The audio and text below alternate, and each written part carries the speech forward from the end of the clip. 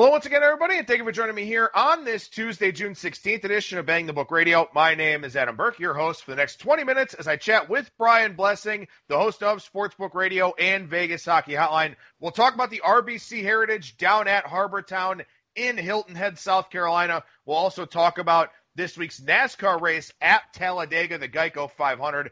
We'll try later in the week to do some stuff on the Belmont. We'll see if we get to it. Still waiting on the post positions and past performances and all that of the field. So we'll try to do that later in the week. But if not, there will be a preview of it over at BangTheBook.com. Speaking of BangTheBook.com, we got golf, we got NASCAR, we got UFC, we got coverage of the NBA and NHL playoffs with some futures discussion, all that kind of thing. And, of course, the daily KBO article. So make sure you check that out as well. Finally, as you know, this and every edition of Bang the Book Radio presented by our friends over at DSI Sportsbook. BTB and the number 200 is that promo code. 100% deposit match bonus for the sportsbook, 100% deposit match bonus for the live casino at BetDSI. It's only a game until you bet it. Like I said, joining me here today is Brian Blessing, the host of Sportsbook Radio and Vegas Hockey Hotline. Brian, how's it going today, man? All right, Adam. Hey, listen, golf's back. That was great. And, we did the podcast last week, and I will tell you, the plan worked. And that was we had grenade prices all over the place with the uncertainty of them coming off a layoff, but said you watch and, apply what you've seen. Sunday morning, I got Berger at 14-1, and he was 3 back. And you know what? As much homework as you do, or you look at it and all the things and that come to memory, information's a wonderful thing. I'm watching the broadcast Saturday, and I'm pretty sure, I think it was Dottie Pepper that said, because they were following the same 5, 6, 7 guys. Well, they only showed Berger hit about 3 or 4 shots. But during the one little short blurb where they had Berger up, she's talking about how he was Rookie of the Year, had a wrist injury, and, he just kind of disappeared. But then since he'd returned, that before the shutdown, he was playing better than anybody. He didn't win, but he had like a ridiculous streak of like 30 rounds, consecutive rounds under par, like leading the PGA by a good margin. So I'm sitting there Sunday morning having heard that and going, he's 3 back. And so you're basically telling me I'm guaranteed he's shooting 69 or better. 14-1. Now, got lucky, obviously, because Morikawa tee to green was the best player. He missed a boatload of putts on Thursday, and that was the precursor to him missing a 4-footer to win on 18 and a 3-footer to stay alive in the playoff. But I'm telling you, the strategy is to shoot for the moon heading into the tournament, and then reload heading into the weekend or even on the morning of the final round and get the overlaid price. That's the beauty of betting golf. Yeah, definitely. Again, like you said, that's what we're trying to do here. We're trying to look for the big numbers from a pre-tournament standpoint and then watch, follow along, pay as much attention as you can. You might have to pay a little bit for PGA Tour Live or something like that, but you can follow a lot of the stuff that's going on Thursday, Friday. Of course, see the Golf Channel and CBS coverage on Saturday and Sunday. And, kudos to you for that Berger grab there going into the final round. And you know what? Yeah, maybe you got a little bit lucky that Morikawa missed some putts, that Schauffele, maybe missed that putt on 18. Maybe he goes and winds up winning in the playoff. DeChambeau catches a flyer lie. Honestly, to take what you watched and apply it to this week, then DeChambeau says after the round, yeah, it's frustrating, but I didn't do anything wrong, and I hadn't been playing any competitive golf. Forget that he's all bulked up and he hits it a mile. He played great, and the bottom line is he's right in the teeth of this thing. He hits a 6-iron off the tee, right into the center of the fairway, hits a mound, and, it just rolls about a foot into the first cut, and it was a fluffy lie, and he had a pitching wedge, and he hit it, and it was a flyer lie, and the thing just took off. He flew the green. And it was a bogey through no fault of his own. But, of all the favorites, McIlroy, Thomas, Rahm, Schauffele's I love Schauffele. Schauffele showed the guts of a burglar, by the way. Hit it in the water, makes a 60-footer for bogey, then a long birdie putt, And he's got guts, that kid. I love Schauffele. But of the favorites, DeChambeau looks like he's a guy on a mission to me. And I think he comes right back with another big effort. But I'm not going chalky. But of the chalk, DeChambeau would be the guy at the top of the list from what I saw. Well, the thing about Schauffele, too, is that, when you look at his past results, he plays the best in the best fields on the toughest courses. He's almost one of those guys that, he's probably not a very good practice player, but when you get to the game, he just stands out. He seems like that kind of guy here. His as far as the demeanor, PGA Tour goes. His demeanor's unbelievable. He doesn't go nuts when he makes it. He doesn't flip out when he misses it. And he's just solid. He's the kid's winning a major in the next 2 years, if not, one later this year.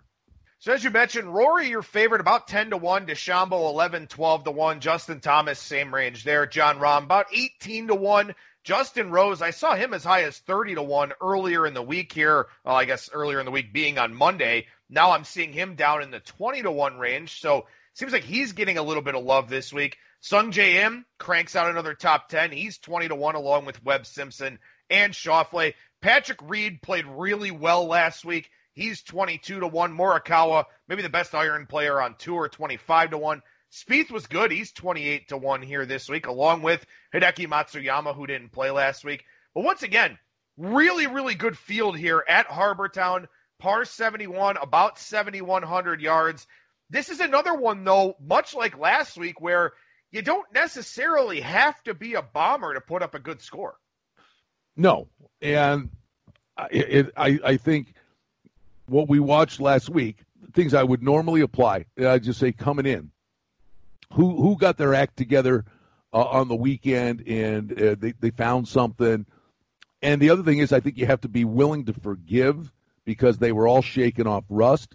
But the guys that made the cut and did good stuff on the weekend, I thought Hovland and Neiman are big prices. They look good. Now, the one that Kisner always plays well here, but there's a trend. Is the sample size big enough? I don't know. But in the last 4 tournaments at Harbor Town, first-time PGA Tour winner. Last year it was CT Pan. So if you're looking for a guy to win his first PGA Tour event, and if that's a trend and you got to use a guy in that category, I'm going to use Matthew Fitzpatrick at 60-1. And then just to cut to the chase, again, it comes down to, like last week I had 5-6 guys on the front end. The lowest guy was 80-1. I had guys as high as 550-1. And literally the only run I got for my money was Jim Furyk. And then said limp in and swing and then make your play, after you see it. But I think I'm going to whittle it down and not do as much at the end of the year. The average return on investment doing it that way is about 30-1. But if I do less on the front end and make bigger bets on the reload on Friday night and then even on the final day, that might be my strategy. So I'm going to throw names out there. I got to decide. I'm going to do only 3 this week. Fitzpatrick's one. He's at 60-1 because there's a category, 4 in a row first-time winners. I want to do it, but I'm not going to. But Ty Hatton's at 60-1. And the guy was 6th in the WGC, then he won. And so basically he's coming off the shelf, and he played great coming off the shelf before. That's a ridiculous overlay on Ty Hatton with the form he had before the layoff. So I think you can take a look at Ty Hatton. To hell with it, I'm going to do 4. Fitzpatrick's at 60, Hatton's at 60. But then the swinging for the fence. We know when we did this podcast in the spring, Adam, we were talking about watch out for guys that were coming out of the President's Cup. And lo and behold, they won like 4 out of the next 6 tournaments, guys that had competed and played well in the President's Cup. Im was one of them. Another guy was Cameron Smith. Now, Smith missed the cut by 2 shots here at Colonial. So, but you're shaking rust off. And so he played some competitive golf, and he does some work. The only reason I'm saying this is a ridiculous overlay. The guy's ranked 38th in the world. He's 15th in the FedEx, and he's got to win. There's only been 11 tournaments this year, and this guy's got one of the 11 wins, and he's 125-1. That's insanity. So just on the price, I'm going to play Cameron Smith.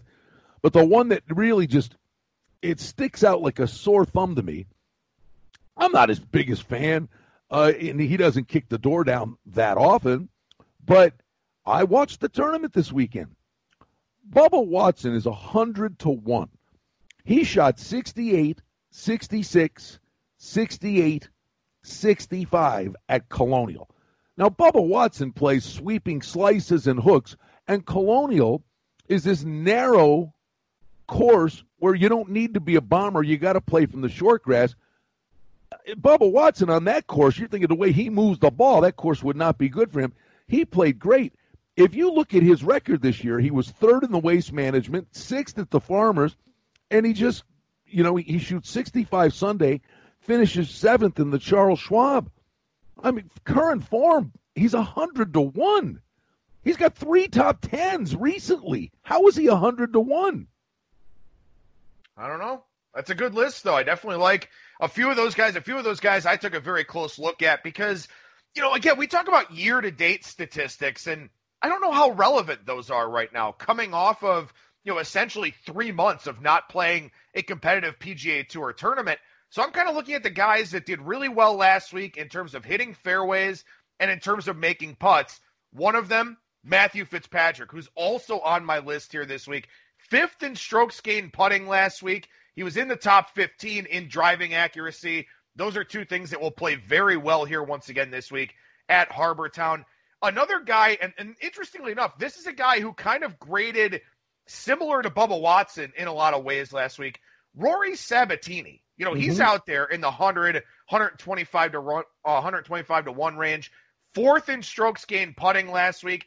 Top 20 in driving accuracy. He played really, really well. And he's a guy that's actually played well here in the past at Harbor Town also. A guy that's got 4 top 10 finishes at Harbor Town over the last 10 tournaments. 2 additional top 20s. 10th last year. Plays very, very well here. And I'll throw out one more in the interest of time just so we can head on over to Talladega for a minute. But Brandon Grace.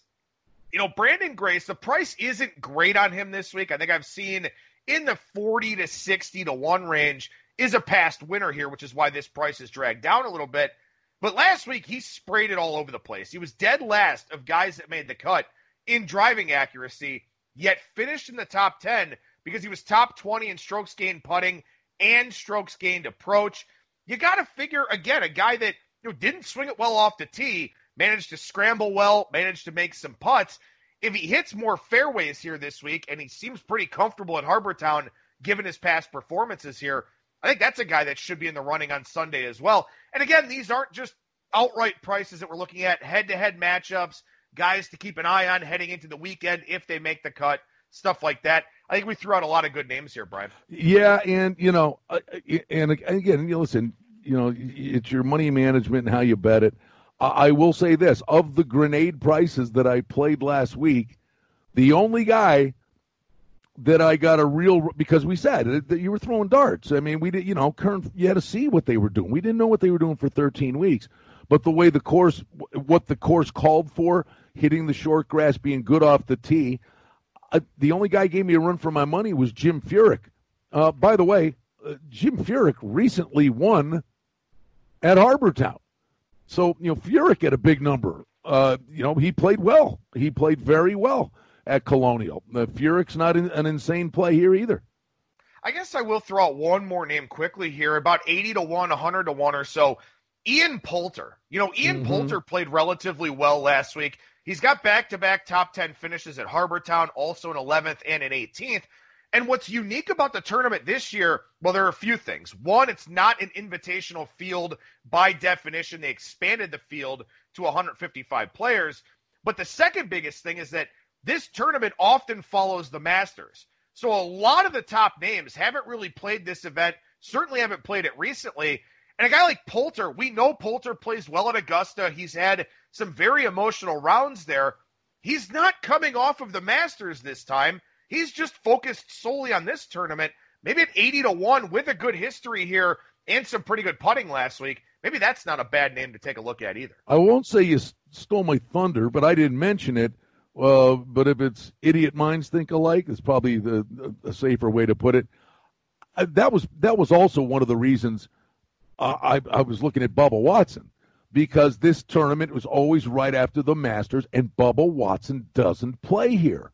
I'm looking back on his past results, and obviously he's won green jackets, but this was a tournament that was just not on Bubba Watson's schedule because the course at the Augusta's obviously set up for Bubba Watson. There were times he won where he wasn't going to go, and for whatever reason, I went back about 5 years, 6 years. I just didn't see him playing here at Hilton Head because it was the week after the Masters. Honestly, the Bubba Watson one to me, just from a current form perspective, with 3 top tens, and he's coming off playing really, really well.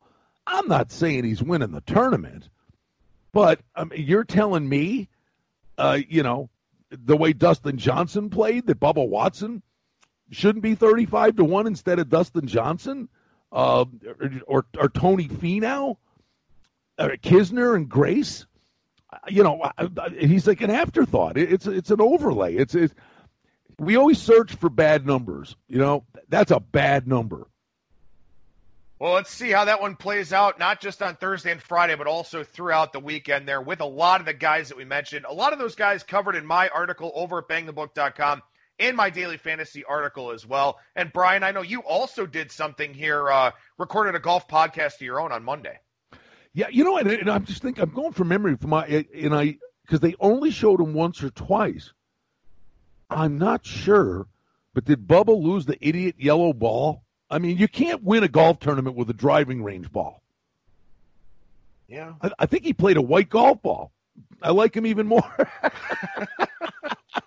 That yellow golf ball. I mean, every time he goes to hit it, I'm thinking there should be a bucket next to it. Yeah, that what is it? BetMaker Golf Podcast, I believe. That's on your Twitter feed at Brian Blessing. Oh, yeah, it's at Brian Blessing on Twitter. I do it with Cam Stewart. And he's a riot. We have good time. In fact, we both he got Berger at a balloon number. He got Berger at 70. I got him Sunday morning at 14. Which just speaks to the way you can bet these things. And then the other thing, the fun you have with the golf. I take little flyers to have some fun. I'm not like clowning around. I'm trying to make money on it. But I did a 3-team matchup parlay Saturday, and 2 of them, the one I was worried about hit because Spieth come out of the gate, but Schauffele came back and beat him. Sung J M, I think, was the other one. And then the one that I thought was in the cookie jar was Berger over Woodland, and Woodland birdied 17 and 18 to beat me on Saturday. But then Sunday, I came back and got it. I caught the good side of it. Played another 3-team parlay with matchups, and Patrick Reed birdied 3 of the final 4 holes to win the matchup. So, it's not just the odds to win this thing. There are real opportunities with the matchups as well. But I honestly, I believe a lot of this is watching Thursday, Friday, and playing those weekend matchups. Once you've seen these guys play, then, hey, you got a legitimate opportunity because you got a frame of reference. Coming into the first round, you can do it, and you got a shot. But I think once you've seen them play, your chances are enhanced mightily, if you ask me. Well, we head to the Super Speedway now, the big track at Talladega, the Geico 500. Joey Logano is your favorite. A little more than 10-1 out there in the marketplace. Some places probably a little higher than that. Denny Hamlin, the second favorite, last week's winner, 11-1. Brad Keselowski, 13. Blaney, 14. Same as Chase Elliott. Harvick and Kyle Busch in that 14-1 range. And if those prices sound big to you, well, it's Talladega. It's no longer technically a restrictor plate race. They put a tapered spacer on the engine, so it has the same effect. But as we know, this is always an interesting race. The big track, the fast track, big crashes, all those kinds of things. So you see the favorite prices go up a little bit, but the second tier and the third tier prices come down quite a bit for the Geico 500. My favorite races of the year are Talladega, and this is where you swing for the fence. NASCAR basically, you need the engine under the hood. And on 1.5-mile tracks, and Bristol's kind of maybe the field is leveled off a little bit. But this is a crapshoot. This is guys that know how to put themselves to be in position in the last 3-4 laps, and you need the luck to avoid the big accident. Because sometimes there's two big ones, and literally at the end of the race there could be 6 to 8 cars that are running on the lead lap that didn't get collected in the big accident, and you can get the home run price. And I had Reddick at 40-1 last week. This kid is a stud, and he's so aggressive, and he's only 22-1 this week. But I got to run for my money with him. If he'd have got by Blaney, he was coming at the leaders, but he had a great run. I've been using him. You're stealing money with Reddick in these group matchups where they got him down against some of the lower tier guys. Believe me, he's climbing the ladder fast. Tyler Reddick in group matchups, take a look for him. Two guys, I said this weeks ago, and I'm going to play them. Honestly, I'm a bit disappointed. I was hoping for a much better price, but maybe the cat's out of the bag. Eric Almirola is at 22-1. The guy's just really good at restrictor plate racing, and you need some luck. You got to be there. The other guy that I think has run well in restrictor plate races and is a name we're going to hear from, in the not too distant future. He's racing with the Wood brothers. It's still a car that's a notch below the other cars, but in this I don't care what they say they did. You're sucking up right up against the guy pushing and then, having that one run at the end of the race. But if he doesn't get collected, a guy at 40-1, Matt DiBenedetto. Those are the two guys I'm playing this week, Eric Almirola and Matt DiBenedetto, because this is the race you can play prices. I like Reddick as well, and in fact, I see him here best finisher for Group E with Eric Jones, Jimmy Johnson, and Ryan Newman. Reddick plus 270, the highest number out of that group. I agree with that, and something I thought was pretty interesting as I was handicapping this race this morning, Toyota has not done particularly well here of late. Ford and Chevy have occupied a lot of the top 5 spots and a lot of the top 10 spots. So, again, I've kind of talked about that a little bit here off and on throughout the season of kind of fading some Toyota guys. Wasn't on Hamlin last week. Of course, he winds up winning. But, Kyle Busch just something's off. Something is misfiring. Doesn't have a win here. Truex obviously has run very well, but he does not run well at all at Talladega for one reason or another. And, in fact, you look at Truex this week, 26-1 at 5 dimes. That's below guys like Ricky Stenhouse, guys like Clint Boyer, Almirola, as you mentioned, Alex Bowman, that's below him as well. So Truex looks to be off the radar a little bit here this week. Also, Kevin Harvick. I mean, when do you ever see Kevin Harvick in the 15-1 range for a race? But he's just not great here at Talladega. And some of these guys like this race, some of them don't. And the guys that don't, it almost does feel like kind of a throwaway event to them.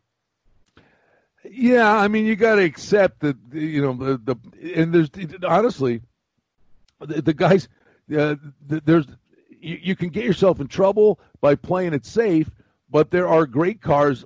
You'll watch them. They just go to the back of the pack. And they just cruise around, wait for the big accident, and then hope they can slow down and avoid it. And then all of a sudden at the end of the race, they're the car is fine. They're just by strategy staying back. They're going, I don't want to run 10th and be flying up there and my car's as fast as the other car because the guy in the second row spins out, takes you out. So some quality cars will strategy-wise be racing at the back of the pack. One other guy should mention, and the odds makers are on board with this, and it's a bit of a deflated number, but the other guy, he's always really good on restarts and he's aggressive. More often than not, it seems like he's the guy that pushes the guy to the win. But Kurt Busch is always really good in restrictor plate racing. So I would say the 3 for me, names that are not maybe a touch below the top tier guys. But I would say Almirola, DiBenedetto, and Kurt Busch would be the guys I'd be looking at here. I like Kurt Busch a little bit here, too. 4 straight top 10 finishes in the spring race. And in the fall race, actually led the most laps in 2018, then finished 14th in that one. But you look at last year's top 5, Chase Elliott won, Alex Bowman was second. That was before this early season breakout. The other guys in the top 6, Ryan Preece, Daniel Hemrick, Kurt Busch, Brendan Gaughan actually finished 8th. You had Ryan Blaney win in the fall. Ryan Newman was second. Amarola was fourth. Michael McDowell was fifth. So that just speaks to, kind of how the top five can look here at Talladega with some of those big wrecks. If I'm not mistaken, and I'm trying to think if there was an accident at the end at Talladega last year. I think there was. But if memory serves, in the last lap or two, Brendan Gaughan either had the lead or was running second. And he finished eighth. And he may have got collected in an accident right at the wire. But it tells you the wide open nature of this. Brendan Gaughan avoided the accidents. There was two big accidents. And he was literally in there with it. I mean, anybody can win this thing. It's just a question of avoiding the big accident, and it's going to happen. Brian Blessing, the host of Sportsbook Radio and Vegas Hockey Hotline. What do you got going on those two shows, Brian? Noon to 2 Pacific time, kshp.com. Got the listen live function there. Shows are archived at sportsbookradio.com. I put the links out on Twitter at Brian Blessing. And listen, the sportsbooks are back up and running, so we always have a great roster of sportsbook directors on Sportsbook Radio. And, the hockey show, we get great guests from around the NHL. If you're a hockey fan, and believe me, this is getting interesting. By the way, they extended the U.S.-Canadian border closure to the end of, to July 21st.